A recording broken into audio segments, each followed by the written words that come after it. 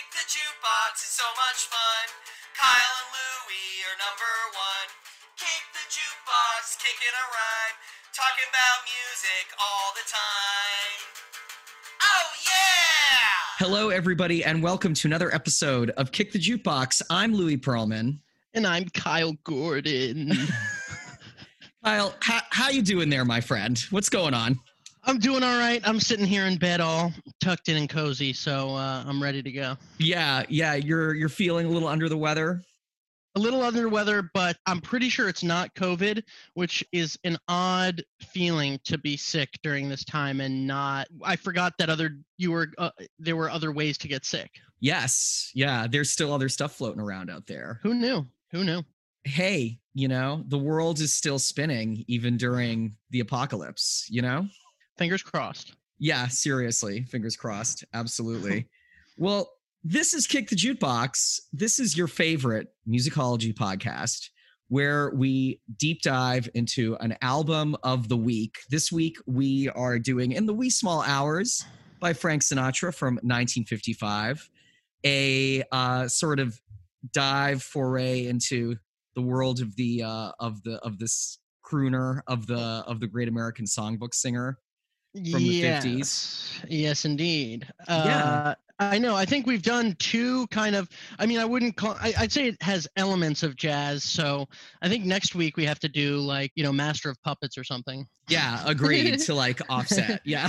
yeah. Let's do a month of Motorhead. Yeah.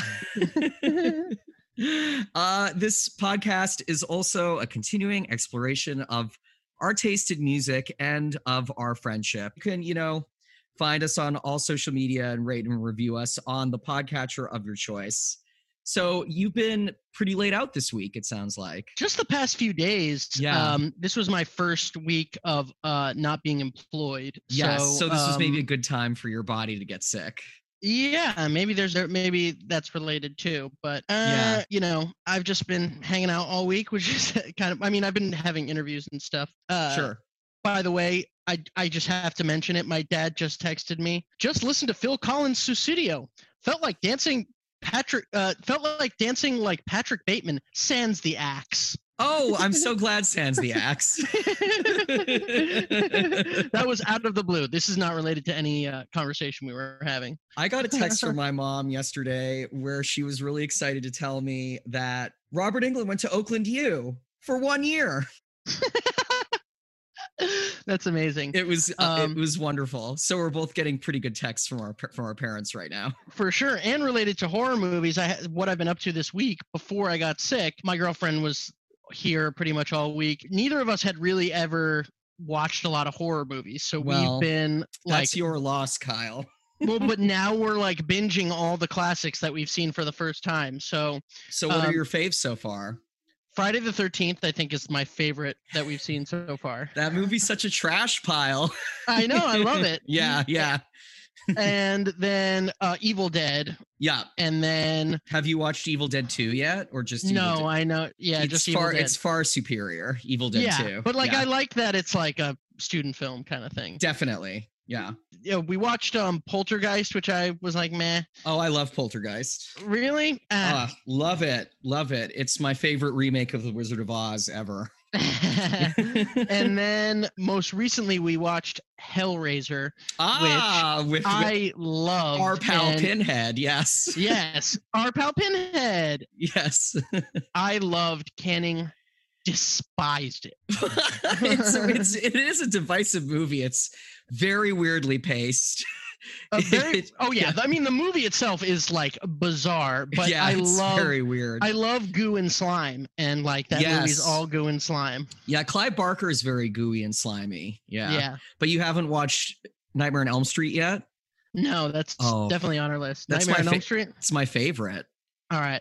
Yeah, I love Nightmare on Elm Street. Nightmare on Elm Street is just an incredible film all around. That'll be good. Oh, yeah. Also, I watched, on Night Flight, thank you to Louie for hooking me up with that password. That's Yeah. that's what friends are for. That's right. Yeah. I Yeah. watched this super, like, it's not even a horror movie. It's just a super campy. They have all these like those B horrors, and I watched. I mean, how could you see this title and cover and not want to watch it? Microwave Massacre. Oh, nice. What's the plot of that movie? Pretty much that the guy who's the voice of Frosty the Snowman hates his wife's cooking, so he kills her. That sounds great. Yeah, I watched a movie on Night Flight a few months ago called Giant Spider Invasion. Ooh, that was good. Well, the giant spider was made out of a Volkswagen that they used the back taillights for the eyes, and they built on top of it. So it's a Volkswagen driving backwards with the legs going everywhere, and that's the spider. That's amazing. Yeah, and the star of it is the skipper from Gilligan's Island. Incredible. So Incredible. a pretty good film overall. Yeah. Masterpiece. Yeah. Well, I love that you're getting into that because, you know, horror movies are near and dear to my heart and were a big part of my life growing up. So, well, now we can enjoy horror movies together because I was always hesitant. It's something that's really divided us. Well, awesome. That's great. What have you been listening to? In addition to the movies, so this week, I have to give a shout out to my friend Maggie. Mm-hmm. Who is the nanny for a decently famous British actress. And she is currently in England while that actress directs a movie. So she's staying while she's there. Yeah, she's like kind of near Bath, England. So she's kind of in the English countryside.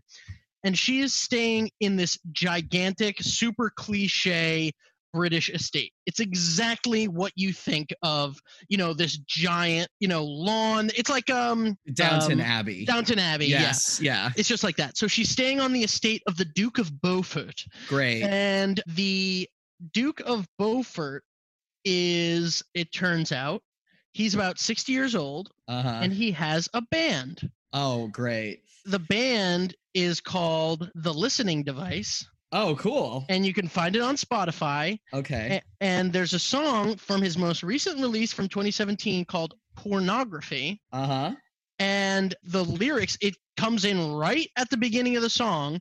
First of all, he's like kind of doing a like CVS brand Tom Waits vocal thing. The like arrangement is like just like crappy, like late 80s British alt rock, I guess you could say. And the lyrics, the song starts, "One thing that I am is heterosexual. Oh, fabulous. I'll never let anyone take me from behind." Oh, well, this is already upsetting to me that we're talking about this on this podcast. It's insane. It is. I can, and this guy, look him up. He's the Duke of Beaufort. He's a British royalty. Yeah. And yeah, I mean, it goes without saying, it's a horrendous song in every way. It's the weird like anxieties of a like, you know, 60-something sheltered British royal filtered through his rock band. Yeah, and this is what he's the most worried about is a little bit of butt play. Yeah. It's insane. And this came out 3 years ago. Yeah, and no one said to him, hey buddy. Well, this maybe isn't a great look for you right now, you know, in 2017. It has like 1,000-something listens on Spotify. So, and this is like a famous person. Like he's not, you know, he has a Wikipedia. He's like a major royal. How much is his band section in his like Wikipedia page? 0. Oh, well, that's clearly a shame because yeah, clearly it's the most important. We gotta spread the word about the Duke of Beaufort's band. Have him account for his lyrics. Yeah, every once in a while we find stuff that we really, really dislike, you know, which we don't talk about a lot on the show, you know, but this sounds pretty awful and needs to be heard to be believed. Yes, exactly. Yeah, I was going to bring up actually something I was listening to this week that was like 100% dreadful. And then I was like, no, I'm not going to talk about it. But I have a bad habit of doing that. Well, I feel like what you are really great at is sort of weeding through what might be considered outsider music, but is actually like non-outsider music. It's just like, it's not outsider music, because outsider music's fucking awesome. It's Yeah. like music. Right. It's like the music of the privileged that right. they don't put any effort actually into. Like, Yeah, I feel like that's a subgenre for you. You know? Yeah, I had the James Dolan song. Yup. That's definitely falls into this category. The Duke of Beaufort. Yeah, I did some research this week into the incredibly creepy Kelly family. Do you know about them? Is that the like I'm not gonna pee my pants? Yeah. And I didn't really know anything about this. I just think I really heard about them. I don't know anything about them. I saw that I'm not gonna pee my pants thing this week. It's I'm not gonna pee my bed no more. Is the yeah. And that's a song that's sort of been making the internet rounds apparently since like 2012, 2013. And I feel like I've seen it around and not really paid no mind.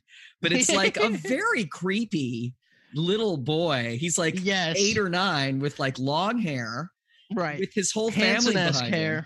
Yeah, Hanson. But like Hanson, it's like cute. And his hair, like it looks like there's like roaches in it. Like there's something about it that there's like a big difference, I feel, you know, sure, that makes him very disconcerting. And his whole family's behind him, including his dad. And this kid's singing like incredibly passionately, I'm not gonna pee my bed no more, like over and over again. Like it's like or it's ain't gonna pee ain't gonna pee.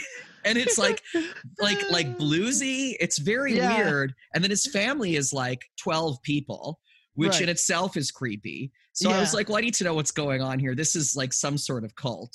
Yeah. And yeah, you know, it's some creepy dad who's from the States who moved to Europe and then had a bunch of kids with his nanny, and you know, and they live sort of this transient lifestyle. So like nothing that's like I'm gonna heap tons of judgment on, because I couldn't find like a lot of dirt on them. But what I am gonna say from a musical standpoint is I put on their most popular album, which is from the late 80s, and they have sold like tons of records in Europe and in Asia. Wow, they're really? Very popular. Yes. What are they there? Sold out arenas there. What do you mean? What are they there? What do you mean? Like what are they to people in Europe? Are they like a kids band? Are they like just like a genuine pop band? A bunch of the kids in the band sang different songs. So there's one of them who's like a heartthrob, who's once again creepy, and then a woman, like a young woman singer. So like they're very diverse, and they're Irish. So they sing a lot of like kind of traditional Irish ballad stuff as well. And like some of it's sort of quasi-religious, like Catholic-y. But I have a pretty good threshold for lots of different types of stuff. And I try to be open-minded, especially about music that's considered trash. Yeah. You know, it's some of my favorite stuff. And this was really unlistenable. Like, I think they kept repeating a line. I'm trying to remember what it was in the first song from this album, where they kept saying like trash heap over and over again. And I think they kept like rhyming it with leap. It was something like that, but they did it like over and over again. Like this was a great lyric. Like it wasn't just like one lyric in the song. And like, that was enough that I was like, I can't listen to this. Like this is really bothering me. So I can't actually recommend the Kelly family, but they're a very strange oddity. They're really kind of one of the weirder things I've ever come across. I mean, you're tempting me. I know you're not recommending it, but well, yeah. Everything you're saying is I got at the very least listen to that. I ain't gonna pee my bed no more. Yeah. And that song isn't even representative of, I think, a lot of their other stuff. Because a lot of stuff that I heard was like weird kind of European pop, badly written in English, bad. Yeah, I know they did some Eurovision stuff, you know, good for them. Like they were on Eurovision? Yeah, I think that they did like a Eurovision song. Yeah, they're very weird. I don't know. I would need to look into it more. If it was Ireland, it might have been Spain, because they were living in Spain for a period of time. It's very weird. They had like, I think, a residency, and I think it was specifically in Spain that they sold out 5 days at this one concert hall, and like no other group had literally ever done that. It's very weird. Wow. And you know, and this isn't me trying to belittle like the tastes of Europeans either. Like, not at all. Like, it's just something that culturally I'm not connecting with, you know? That's insane. Yeah. Cults, scary cult people. Yeah. Yeah. The cults are always scarier when they go mainstream. Yes, that's true, actually. Like Christianity, man. Fuck! Fuck! Oh God! Yeah. We really said it. We said it on this podcast. Can you believe it? Yeah, I know. We really went there this week.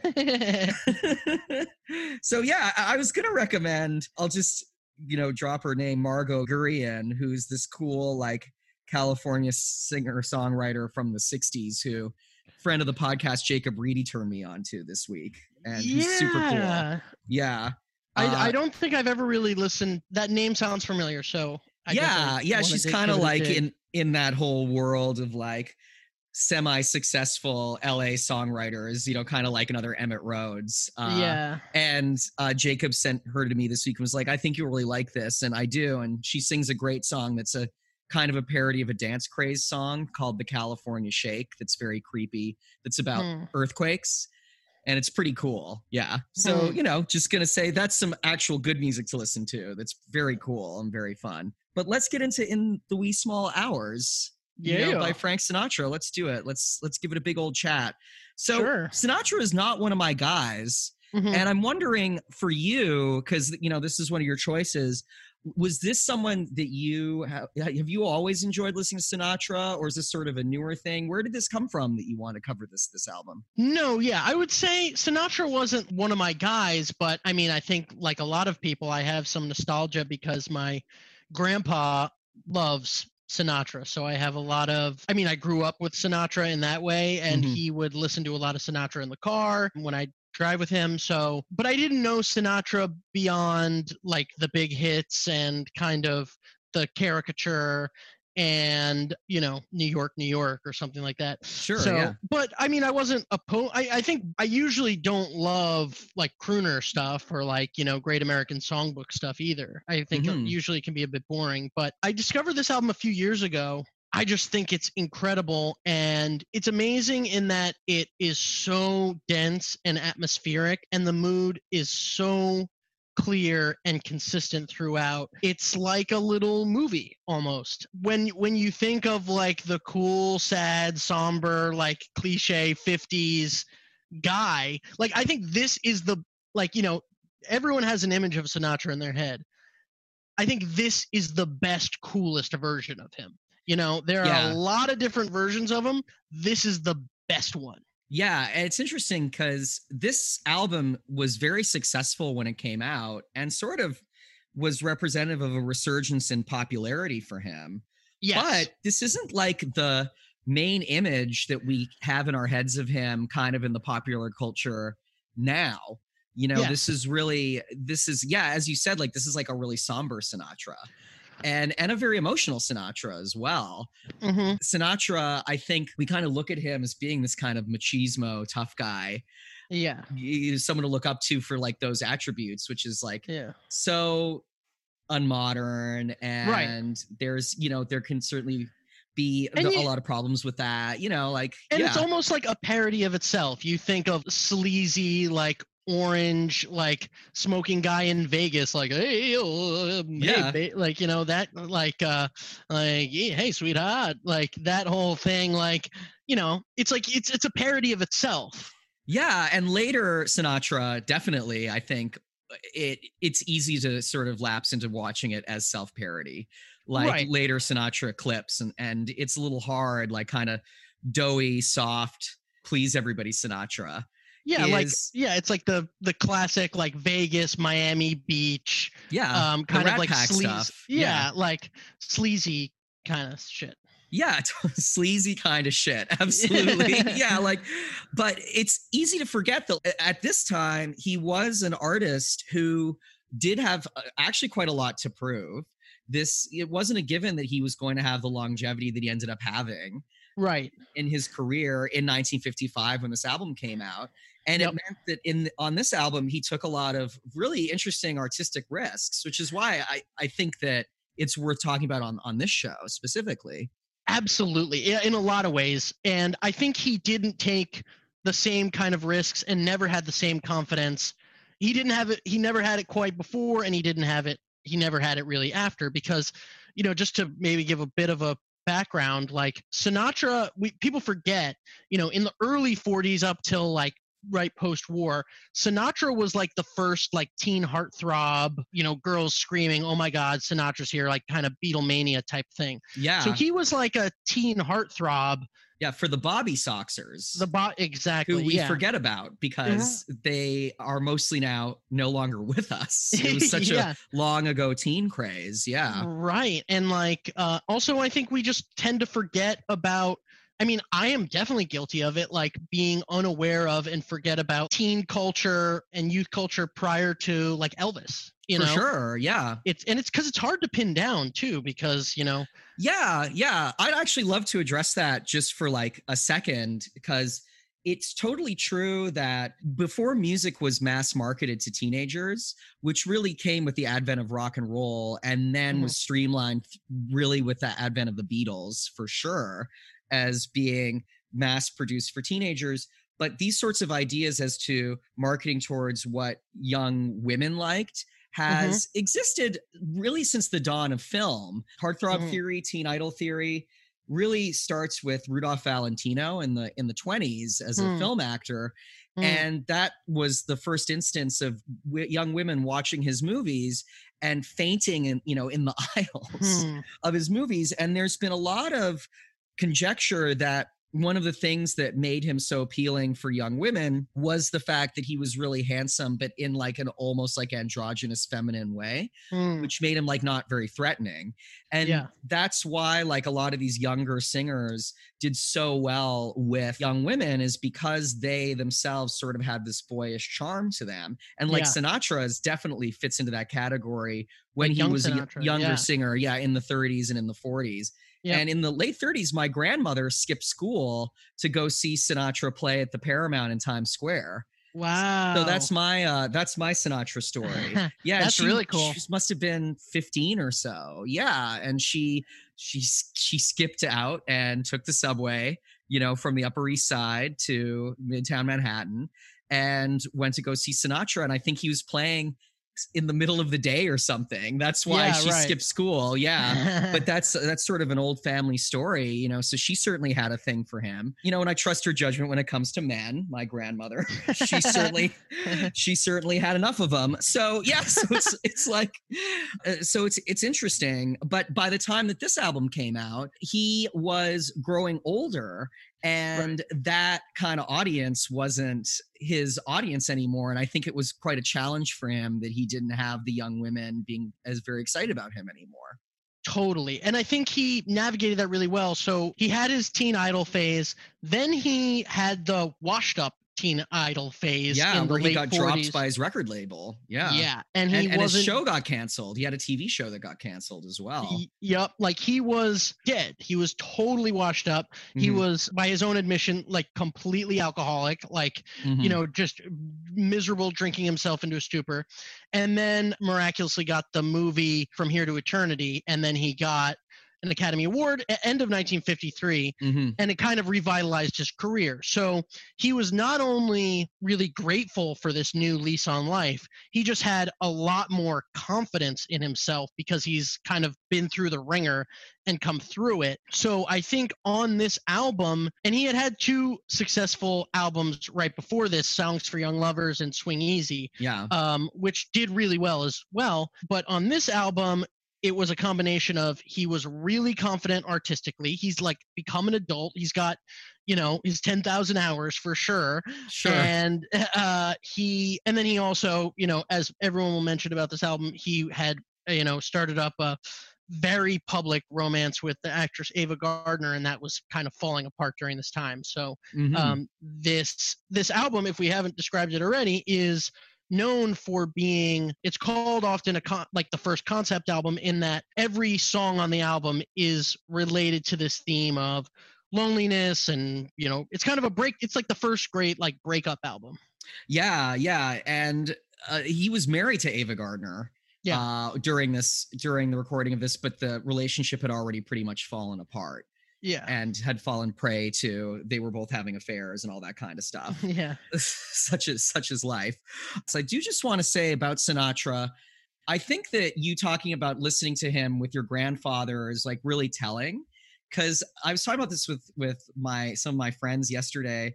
I think that there's like Sinatra families and there's non-Sinatra families. Yeah. And it's interesting because most Sinatra families really, it's such like an Italian thing. It's such a this part of the world thing as well, because he has so many ties to Jersey where he was born, and also a lot of ties to, you know, there's Frank Sinatra High School of the Performing Arts in Queens. Like he's definitely connected to this part of the world. And I think that there were families that were primarily really Italian Catholic families who, you know, he was such a staple and such a mainstay for multiple generations of kids growing up. So it's interesting that, you know, your grandfather, who I'm assuming was a nice Jewish man, gravitated towards him. But of course, that could be a generational thing too. But you came from a Sinatra family. I didn't really come from a Sinatra family, you know? That's really interesting. My grandfather was definitely big old Jew he grew up in Bushwick.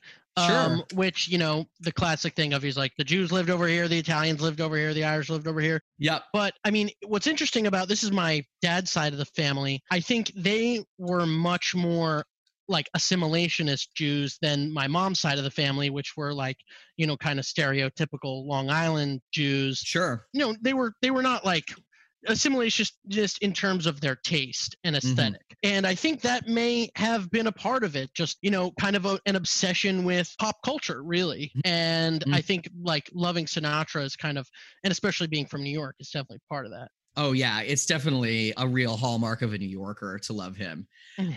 On a personal note, I had a lovely interaction. Of course, I have a weird personal story. At that same computer lab where I worked, where I met Glenn Fry that one time from the Eagles, I met Frank Sinatra III, who had a child enrolled in the program. And I figured out who he was sort of as we were talking, mainly because I knew that it was a Sinatra who was like doing stuff in this computer lab, this like young girl. She was like maybe in like second or third grade, very nice little girl. And then her dad came in and her dad was like, "Hey, I'm Frank." And I was like, "Oh, nice to meet you." And he was like hanging out with his daughter while she was doing stuff. And very nice guy, nothing disparaging to say about this lovely guy, really wanted to just hang out and talk with like a fun young artsy guy like me. You could tell he was a Sinatra specifically through his eyes. Like I looked at him and in his eye structure, I was like, oh my God, like, holy shit. This is definitely Sinatra. And we had a really nice chat about how we were both mutual fans of the band, how much we both loved the band. And we like hung out and listened to the band together for like the whole time his daughter was there.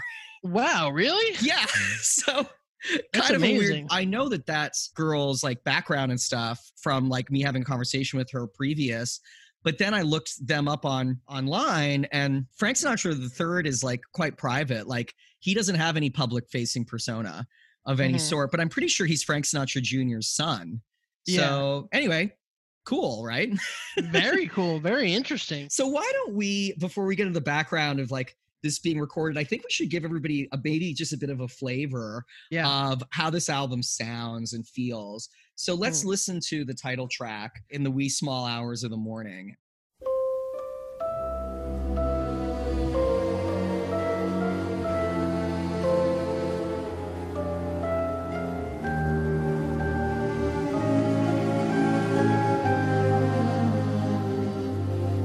In the wee small hours of the morning,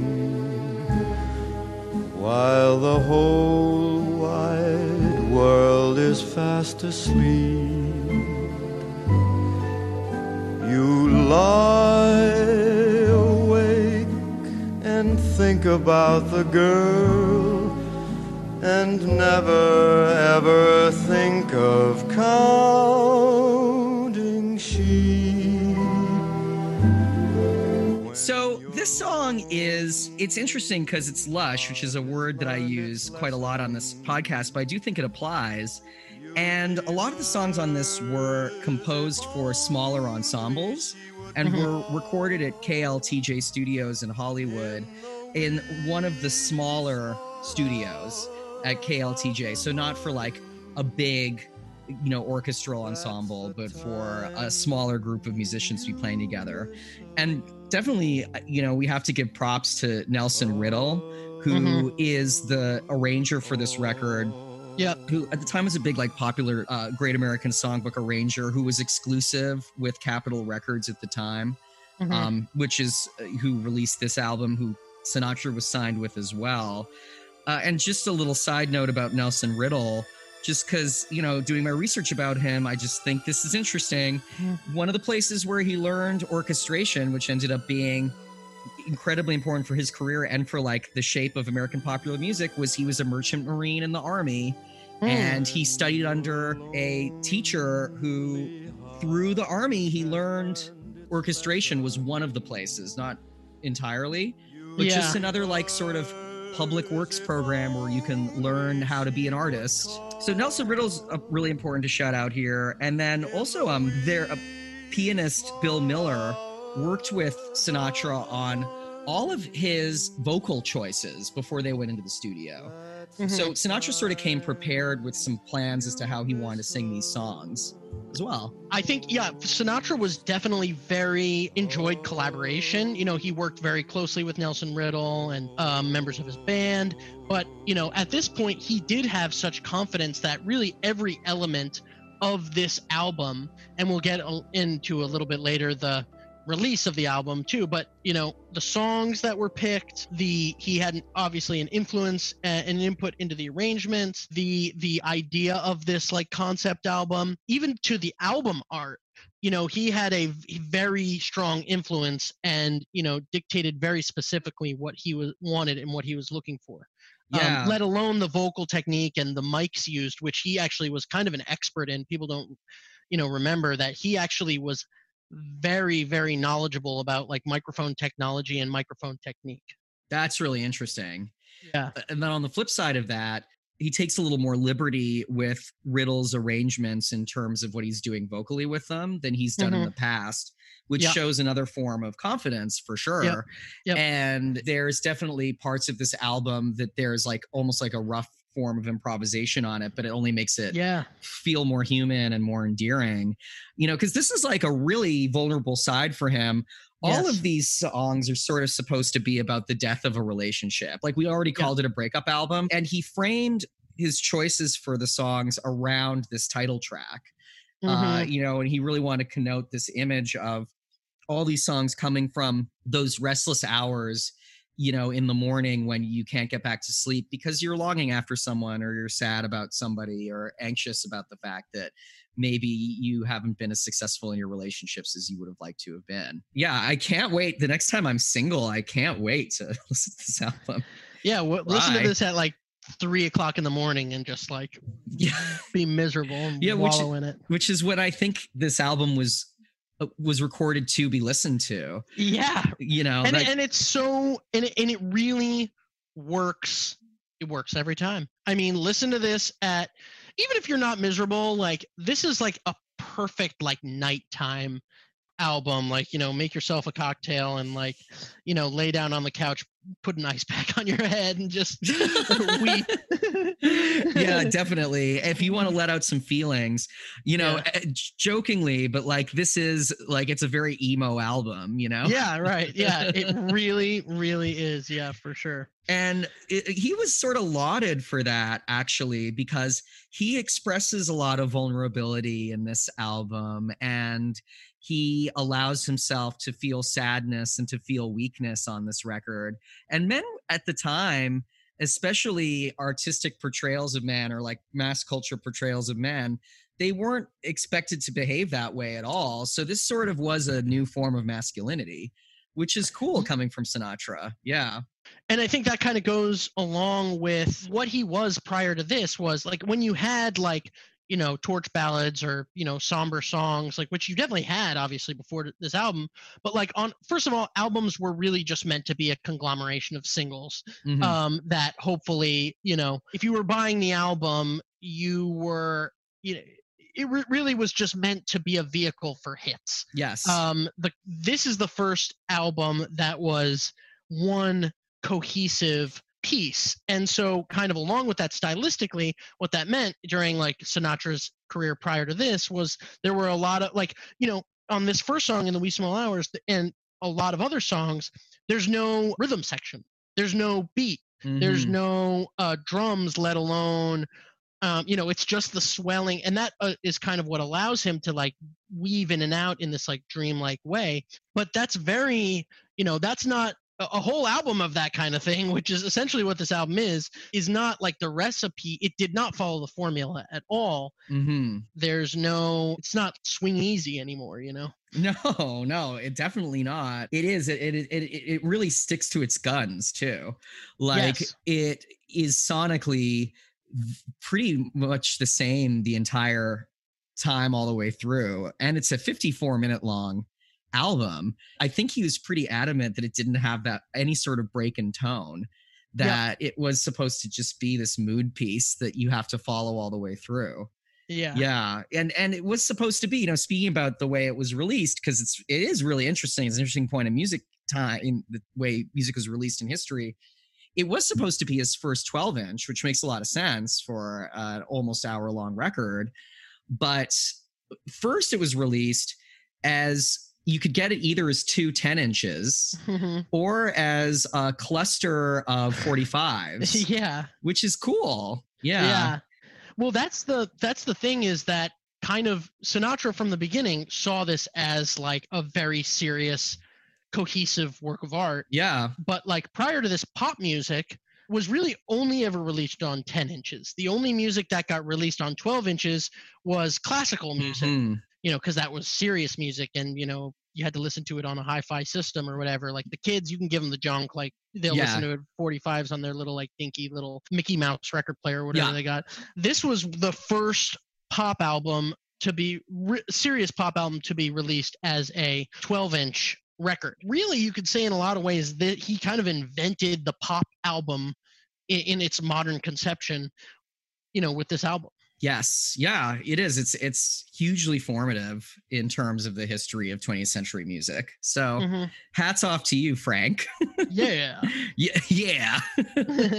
So this song in particular is interesting because it was written by David Mann and with lyrics by Bob Hilliard.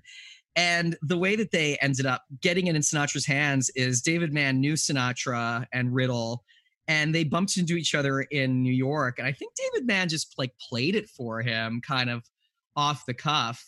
And Sinatra liked it enough that he pretty much on the spot knew that it would be the centerpiece of this record. And that's pretty cool. So it really spoke to him. And it's also the only song on this album that is not a Great American Songbook album or the song. only new song. Yeah. Yeah, it's the only new song. So that's pretty cool. Yeah, definitely. Let's talk about Mood Indigo, which is I believe it's the second song on this record. Yep. All right, let's give it a spin.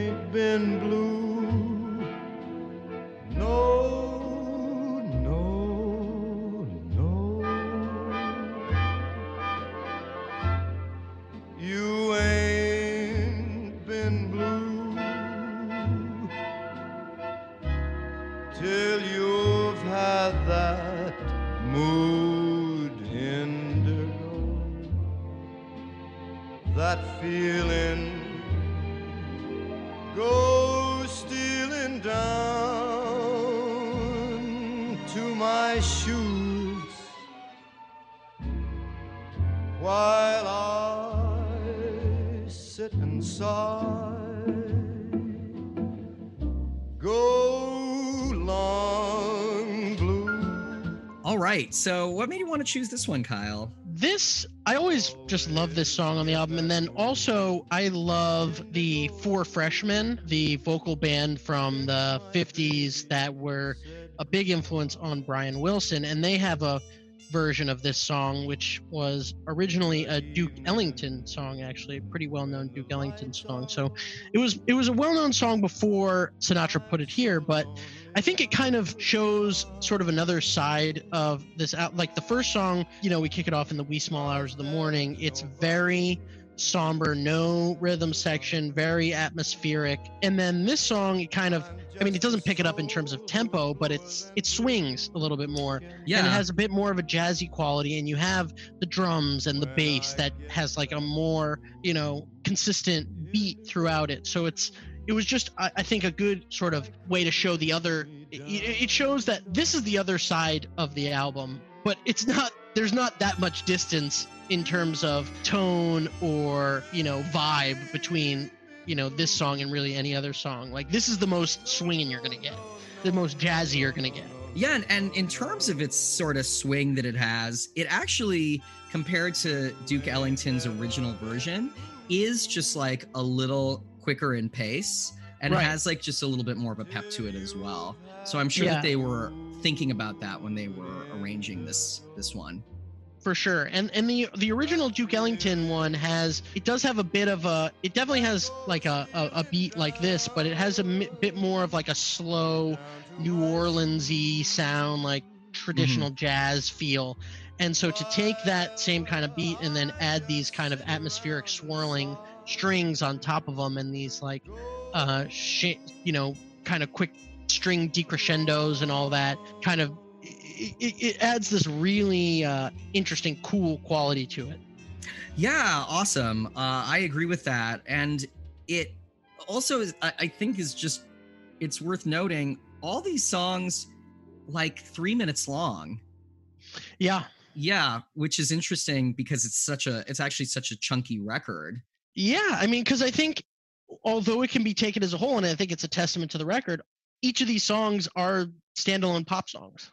Yeah, very much so. And very much in the vein of the time that they were written, where they really did just keep stuff to the structure. And, you know, if it ain't broke, don't fix it. You know? Yeah. Lyrically, this one's kind of interesting too, right? It's sort of very impressionistic.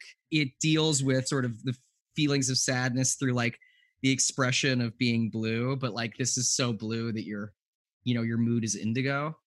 Yeah. I mean, I think it's just more, definitely more, impressionistic is the right word. Whereas some of the other songs, you get very explicit, you know, when your lover has gone, can't we be friends? I'll never be the same.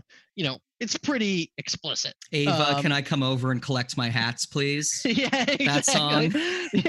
Yeah. I have a collection of fedoras in the garage. Yeah, exactly. I promise I'll take you to Spain. Yeah.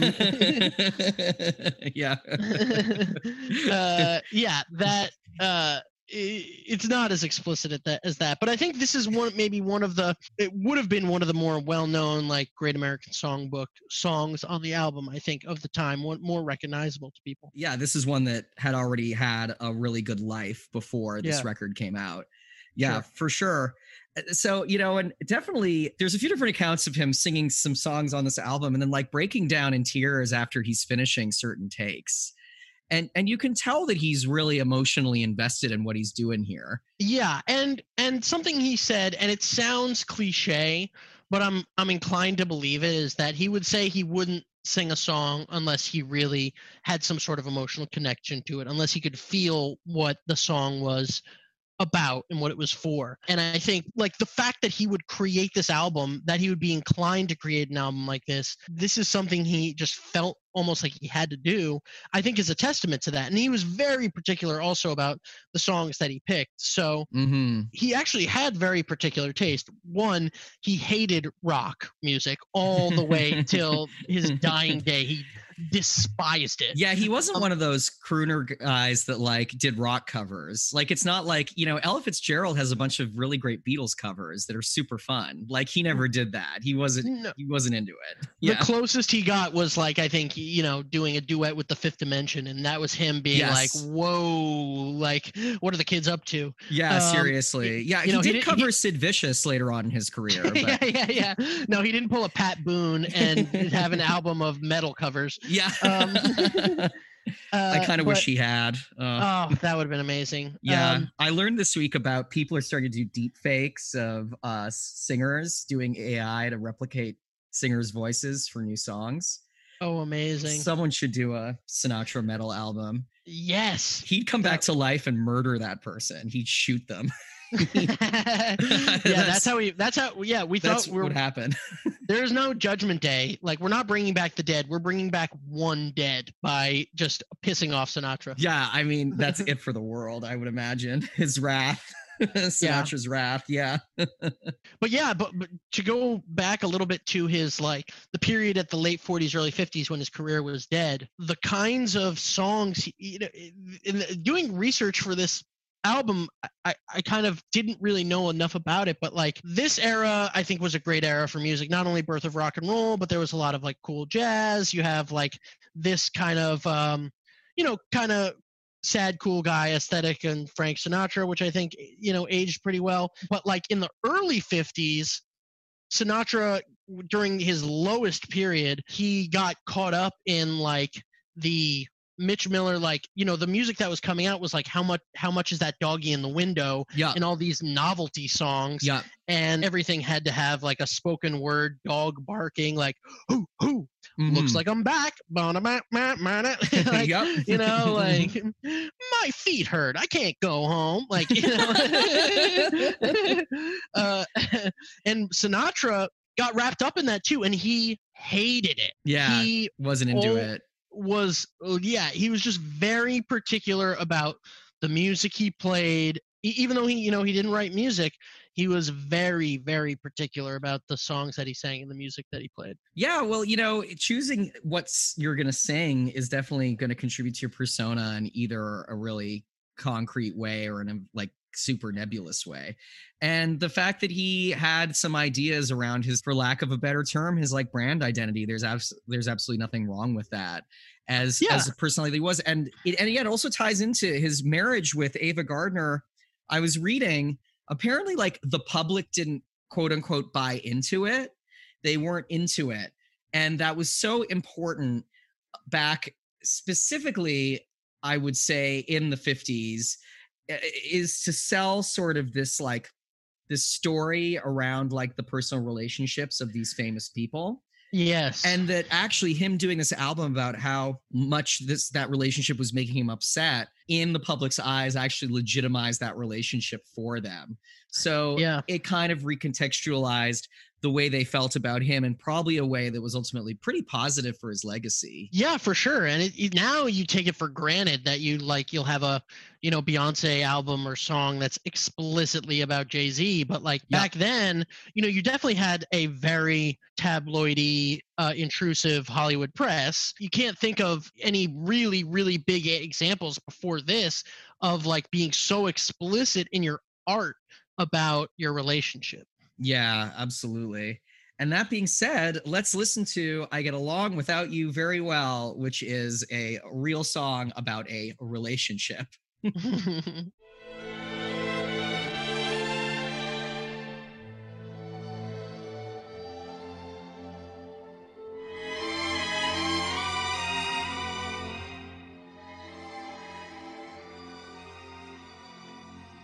I get along without you very well. Of course I do. Except when soft rains fall and drip from leaves, then I recall the thrill of being sheltered in your arms. Of course I do. So this one sounds like sort of the most lush arrangement I feel we've come across so far. And it starts with that like big swelling string part. Mm-hmm. Which is beautiful, which is really, really cool. It's great. This song is written by Hoagy Carmichael. He has the best name of any songwriter of all time. Yes, indeed. Yes. And the melody of it was based on a piece by Chopin, which is kind of interesting. Yeah, and the lyrics were by a poet named Jane Brown. And apparently she wasn't really credited, and then it was like right at the advent of her death, it was kind of revealed that she had written the lyrics to this song. Interesting. Yeah, which I think is interesting. Yeah.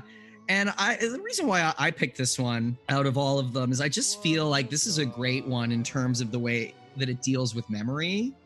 And yes. yeah, like this one just like strongly contextualizes the way that we do our mental hopscotch to like get over a breakup.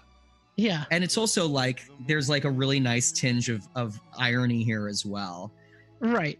I mean, it's the classic thing of like, no, I'm fine. Like, I'm totally fine. Like, yeah, I mean, I spent the last week like in my room weeping, but like, yeah, I'm like totally fine. Yeah, I'm doing great. Everything's great. Everything's awesome with me.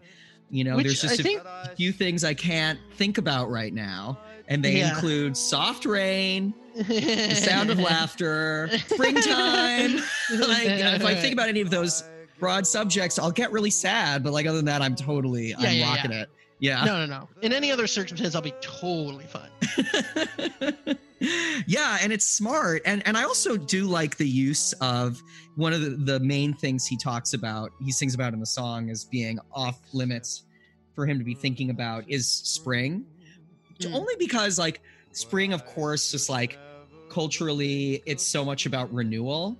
So this makes this song so much about sort of the death of a relationship or of an idea. And then also just like with what we're going through right now, I feel like we kind of lost our spring this year. Yeah. And I found that kind of poignant listening to it, for this podcast, as I was like, yeah, a lack of spring, there is something somewhat like psychologically damaging about that, or depriving yourself of that. That's so funny because I remember, I mean, I was thinking of it in terms of summer, but I remember at the beginning of quarantine, I was like, I swear to God, if I lose this summer, I was like, I can't lose this summer. I can't lose a summer. Yeah, I know. Yeah. And I feel like we did lose a spring because we were all really figuring out how to deal with this. Yeah. And in terms of a summer, in certain ways we have lost a summer, but in certain ways we've like recontextualized what it means to be spending a summer, what we're doing, at this point. So I'm glad you didn't lose your summer. I've made the most of it. Yeah. I went to Fire Island yesterday. Really? Yeah, I did. How'd that go? Yeah, I went with my boyfriend and with guest of the podcast, Mike Malone. Yeah. Nice. So yeah, it was great. You haven't lived until you've peed naked in the ocean. Needed to weasel that in. Yeah. Very true. Yeah, very, very true. I think I've done that this summer too. So hey. Oh, nice. L'chaim. Yeah, l'chaim. We both peed naked in the ocean. Yeah. Peeing naked in the ocean, brothers, and music brothers. So amen. Closing thoughts about this record. We've talked a lot about, I think, why it's still a good thing to be listening to within a modern context. But if you wanted to boil it down to just like a few key thoughts, how would you boil it down? Why should people still be listening to this in 2020? So I think you listen to this album and you close your eyes, here's what you want to do. Stare at the album cover. Oh yeah, the album cover, which looks like the cover of like a cheap pulp detective novel. Which is totally intentional. Perfect. Yeah, worth just saying. Yeah, perfect. It's a painted so cool. cover. Yeah. It's a painted cover of Sinatra smoking a cigarette, probably at like 3 a.m. Yeah, in front of a desolate blue street. Yes. Yeah. So I think stare at this album cover for 15 to 20 seconds. Put the album on, close your eyes, and you will be able to like visualize in your head exactly a whole like landscape, a whole aesthetic. Like you can see it all in your mind's eye. And I was thinking like this album, I always loved. Did you ever see Fantasia 2000? Sure. The Rhapsody in Blue. Yeah, it's very good. I actually watch that from time to time. I'll look it up on YouTube and watch it. I love it. Well, also it's based on the cartooning of Al Hirschfeld, who's like my favorite.